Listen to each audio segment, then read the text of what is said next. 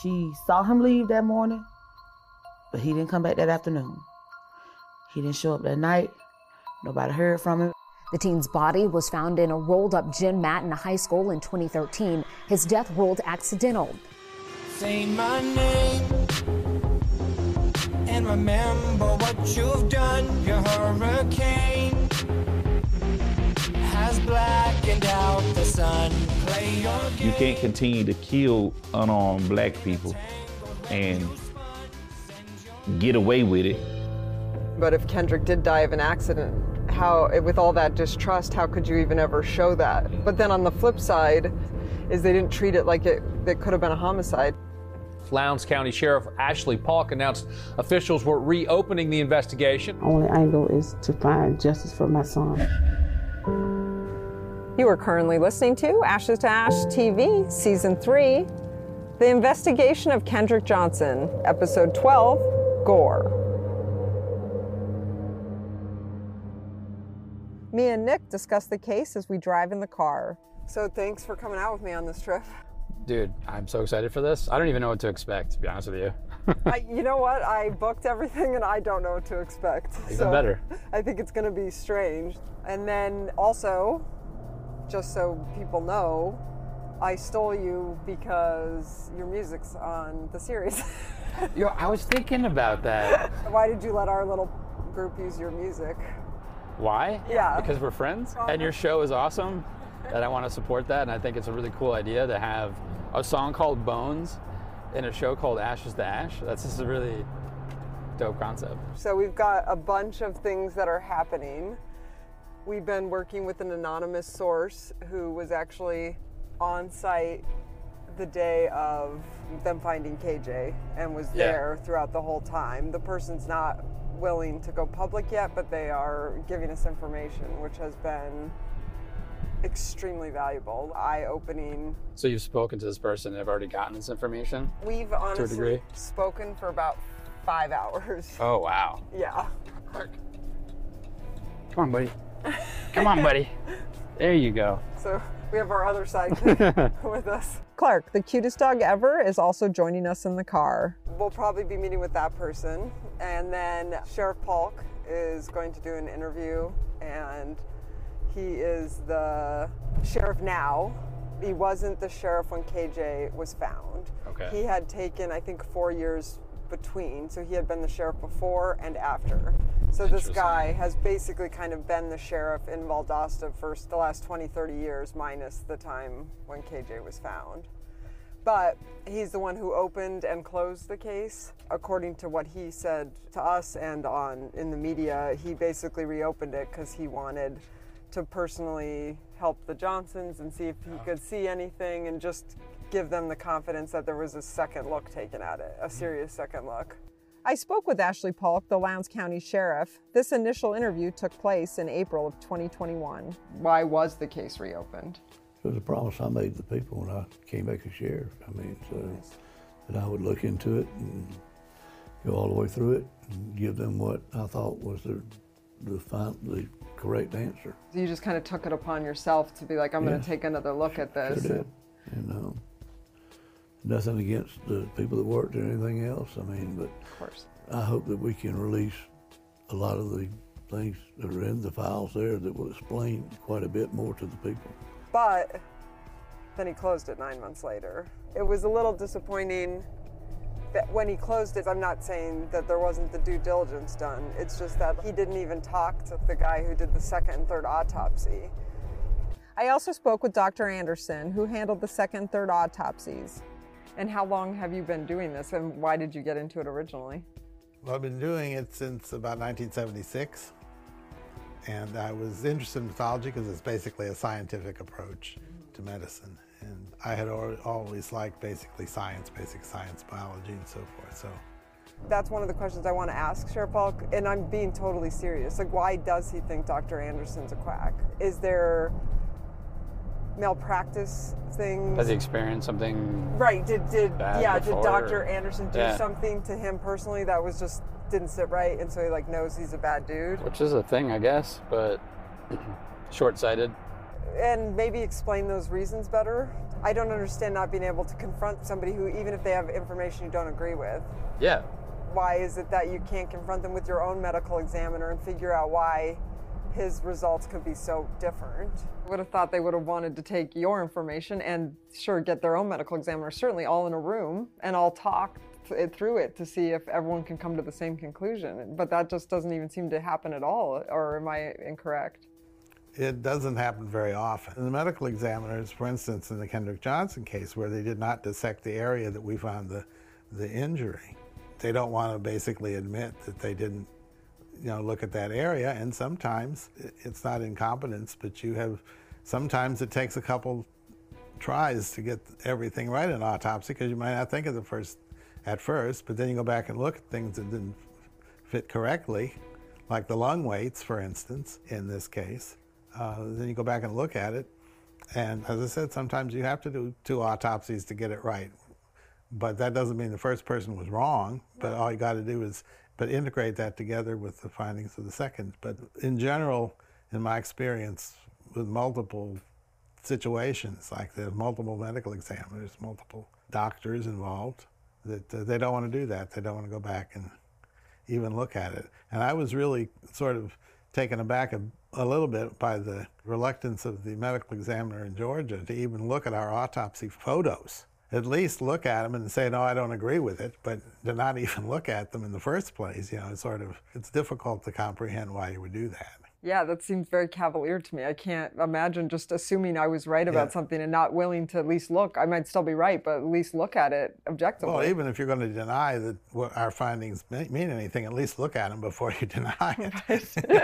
At least pretend. It's good to cover yourself. Yeah, at least to look at it before you automatically deny it. In the car with Nick, I explained to him, and then we are going to hopefully meet with Lydia, who is Jackie Johnson's sister, Jackie's KJ's mother, who can tell us what their feelings are now, because after Sheriff Polk closed the case, the crazy thing is the Johnson family, according to the media, seemed to come out publicly and say that he was a liar and didn't do his job correctly.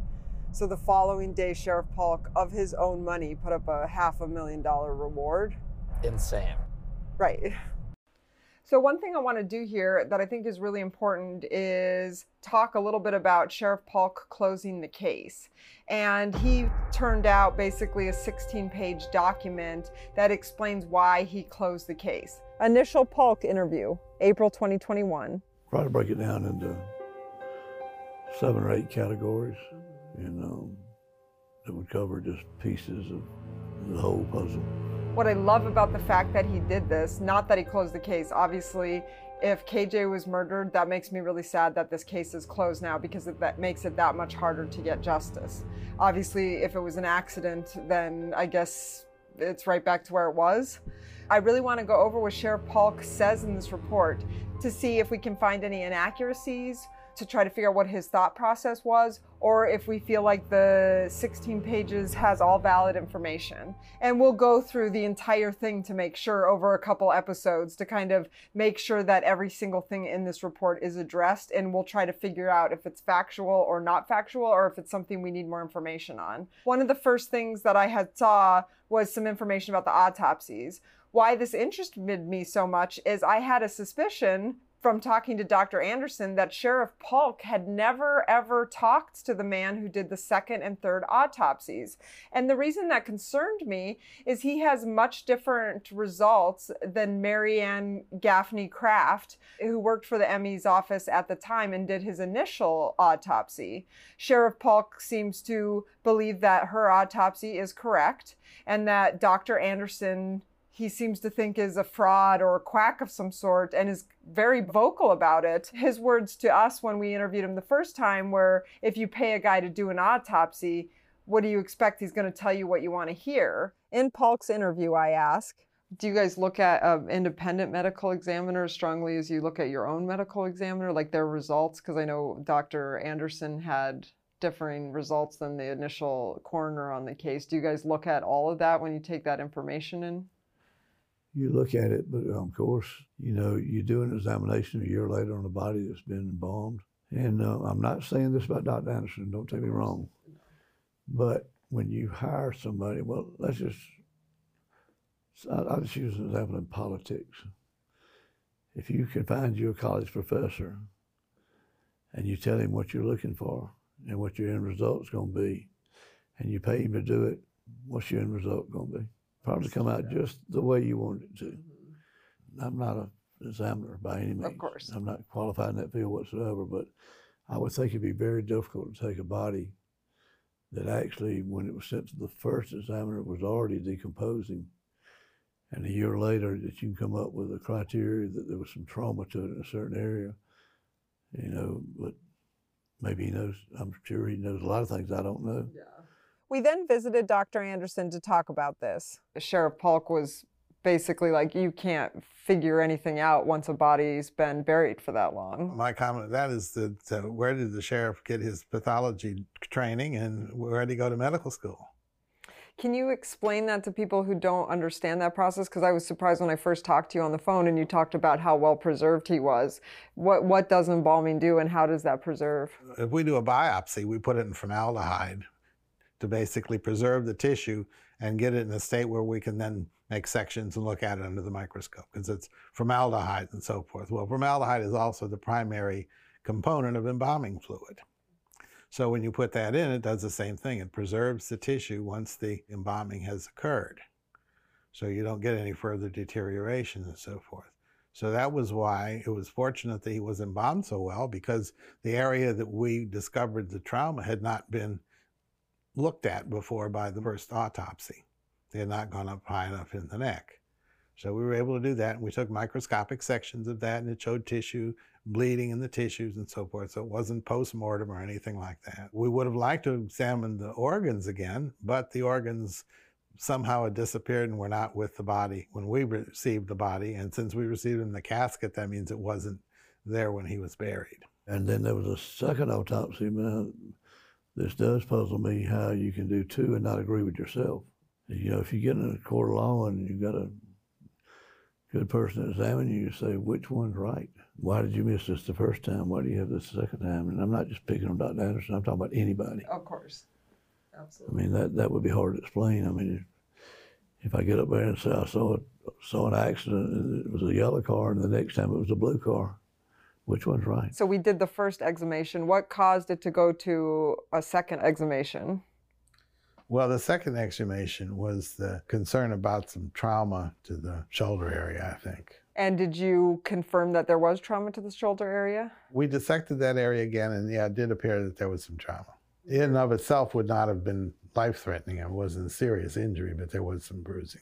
Okay, so maybe it just was part of what happened, not what killed him, the shoulder part. Right, correct. I personally thought that was a little short-sighted because Dr. Anderson has been doing this since 1970, and he told us that he had left working because they were trying to get him to change autopsy results, and he refused to do that. So he wanted to be off on his own so that he wasn't pushed into doing something he thought was morally wrong, which is change the cause of death on a death certificate. And I could understand why someone would not want to be involved in changing that if they didn't believe that what they were writing was accurate. And throughout your career, have you ever felt that someone tried to influence you or put pressure on you to have a certain result? Not in private practice. Okay. With the medical examiner's office, yes. In fact, I left the medical examiner's office in Orlando specifically for that reason, that they wanted me to change a diagnosis on a woman who died in jail because they withheld her medication. And they wanted to, and it cost them quite a bit of money, and they weren't real happy with me, so I decided I'd be better off in private practice, which is absolutely what happened. I'm much better off. And how long were you with the Florida Medical Examiner, or the Orlando Medical Examiner's office? 1990 to 2002. Wow. I was deputy chief. Oh my God. And director of their training program. We had residents that were trained to be forensic pathologists. Interesting. And you felt like throughout that time there had been multiple times where some pressure had been put on? Not too often. Okay. But in critical issues, yeah. So I'm just going to read here what Polk said real quick in the report. So if you have the report, this is page 5 of it. You can find it online pretty easily. But this is what he says under the autopsy heading. The first sentence is a little confusing. I don't know if it's a typo or if I'm not understanding it. I'm just going to read it how it was. Obviously, people make typos, so if that's what happened here, I'm not trying to focus on that. I just don't want to read it in any other way besides it's written. 3 were entities performed autopsies of Kendrick Johnson. The first autopsy was performed by the Georgia Bureau of Investigation on January 14, 2013, with the report dated May 2, 2013. The cause of death is listed as positional asphyxia, and the manner of death was accidental. The second autopsy was performed by Dr. William R. Anderson after the body had been embalmed and buried. Dr. Anderson listed the cause of death as blunt force trauma to the right neck involving the right mandible. The date of exhumation was June 15, 2013, and the report date was August 15, 2013. Dr. Anderson did an addendum to his original report on September 21, 2018, which added blunt force trauma, right thorax. All of Dr. Anderson's work is listed as requested by Jacqueline Johnson, Kendrick Johnson's mother. Note, the addendum required a second exhumation of the body that had been embalmed over 5 years. Also, the file on Dr. Anderson's autopsy contains an article from the Orlando Sentinel that quotes the chief medical examiner of Orange County, Shasi Gore. And just to point out here, that name is spelled S-H-A-S-I, so I might be pronouncing it wrong. So moving forward, I will refer to that person as Gore, the last name. Says that Dr. Anderson lied and that he had a total fabrication of his imagination in another case he autopsied. So I was really surprised because when I did my research on Dr. Anderson, I really couldn't find anyone who was saying anything that he wasn't doing his job correctly or questioning what he was doing in any significant way. So I wanted to find out who Gore was and what they had to say about Dr. Anderson. So I went on to Google and all I typed in was Dr. William Anderson questioned about autopsy results.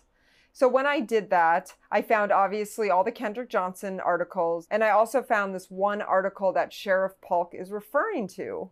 So in this article, it really shows Gore and Anderson disagreeing about results in a death investigation. And that death investigation involved a Rollins College student by the name of Jennifer Lee Karis, and her last name is spelled K-A-I-R-I-S, in case anyone wants to look up that case. But it sounds like she dies after going to a fraternity party, and she's found with high levels of prescription drugs and alcohol in her system. Gore says that she died of an accidental overdose, and Anderson says that she was sexually assaulted and strangled. So the end result of this case, after a couple MEs chime in, and it's kind of split. It seems like half believe it's accident, half believe it's murder. Eventually, the case seems to go away and it's labeled as accidental. So I don't know exactly what happened to the case, but from what I can tell online is it ended as an accident. So then, just out of curiosity, I typed in Gore's name the same way I typed in William Anderson. So for Dr. William Anderson, I was able, like I said, to find 2 cases, the KJ case and this woman named Jennifer Lee Karis. Those seem to be the only 2 cases that I was able to find where Anderson has been questioned in some way about his results not being adequate. But when I typed in Gore's name with the same question, so I wrote, Dr. Sashi Gore questioned about autopsy results. This is when things became really shocking. Because as soon as I typed that in, it was article after article after article about misconduct and Gore. And I was really surprised by this because I was expecting to find this squeaky clean person. I just have to first read a couple of the titles of these articles. Now, so if you type in Dr. Sashi Gore questioned about autopsy results, you can also see what I'm seeing, which I'll post up on the screen here. Chief medical examiner exits amid controversy. That's article 1. Letter claims top examiner misled court. Second article. Third article, bad science, Orlando Weekly. Fourth article, Vega versus State. Gore violated Florida law while performing an autopsy in an unrelated case and recommended that Dr. Gore be prohibited from performing autopsies. Misgivings over evidence set murder suspect free. Baby Yurko's mysterious death. ruling in death challenged, criminal legal news.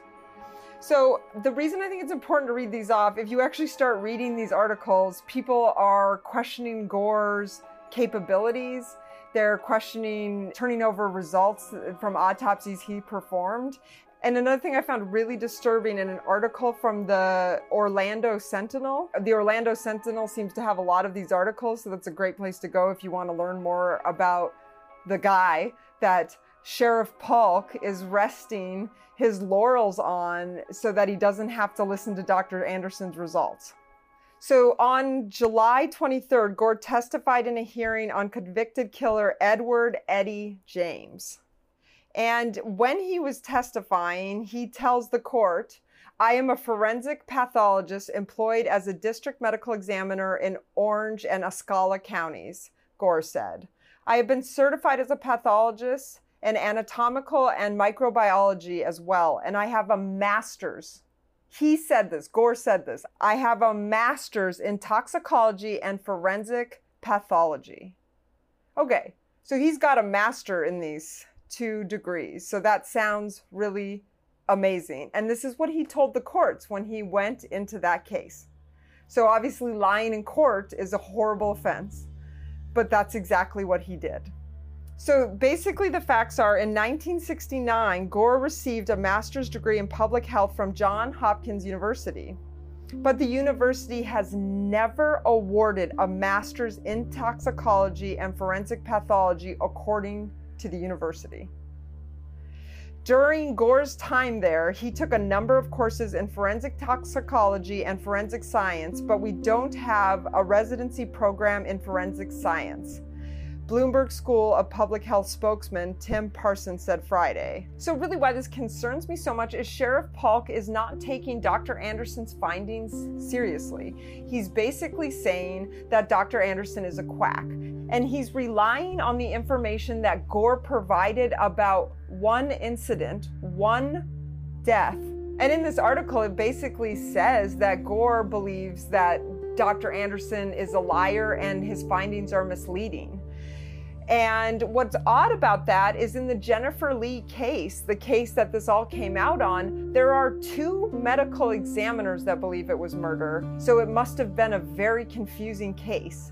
But what Gore is saying is that Anderson is a liar and his results are misleading. But when you look up Gore and you look up Anderson online, it's Gore that is called a liar time and time again on case after case after case. For people to go as far as to say he should not be allowed to perform other autopsies, and I think is pretty critical to what's happening here. And my concern is right out of the gate, why is Sheriff Polk listening to a medical examiner out of Florida? Why is Sheriff Polk not going and looking Dr. Anderson in the eye, hearing his results, and having a conversation about that? What that makes me believe is Dr. Anderson's telling the truth. He never told us about this case. He just told us he left because they were asking him to change autopsy death results. And this is one of those cases that was probably the reason he left. And so that to me shows that he was telling us the truth about why he left. And there's even news articles where he talks about this from all the way back then.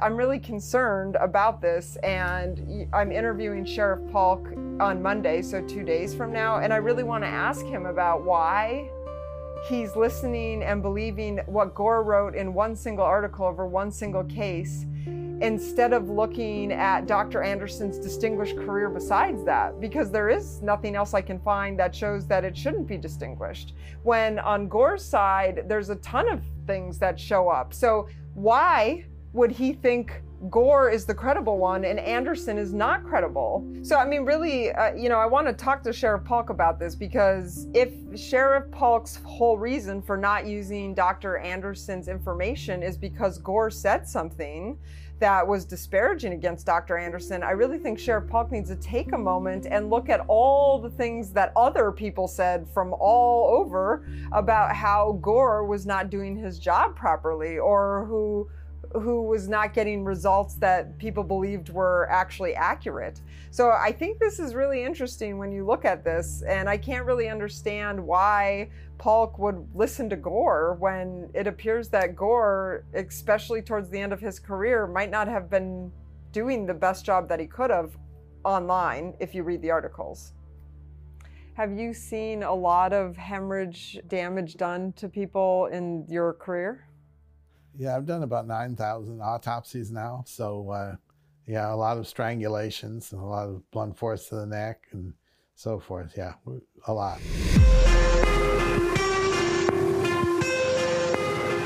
Ashes to Ash is produced by Ash Patino. Associate producer, Kate Giordano. Crew, Nick Goncalves. Title music, produced and performed by 8 Graves, and the song's name is Bones. Web design for Ashes to Ash TV was done by Second Melody, secondmelody.com. Subscribe on the website for commercial-free content, early access to episodes, uncut interviews, and discounted merchandise. Just go to ashesToAshTV.com, ASHESTOASHTV.com. To follow us on Facebook, please go to Ashes to Ash True Crime, on Twitter, Instagram, and YouTube at Ashes to Ash TV. If you have a tip or information, please email us at ashland57@gmail.com, ASHLAND57@gmail.com. We can keep you anonymous. If you know of any illegal activity regarding this case, please contact your local law enforcement.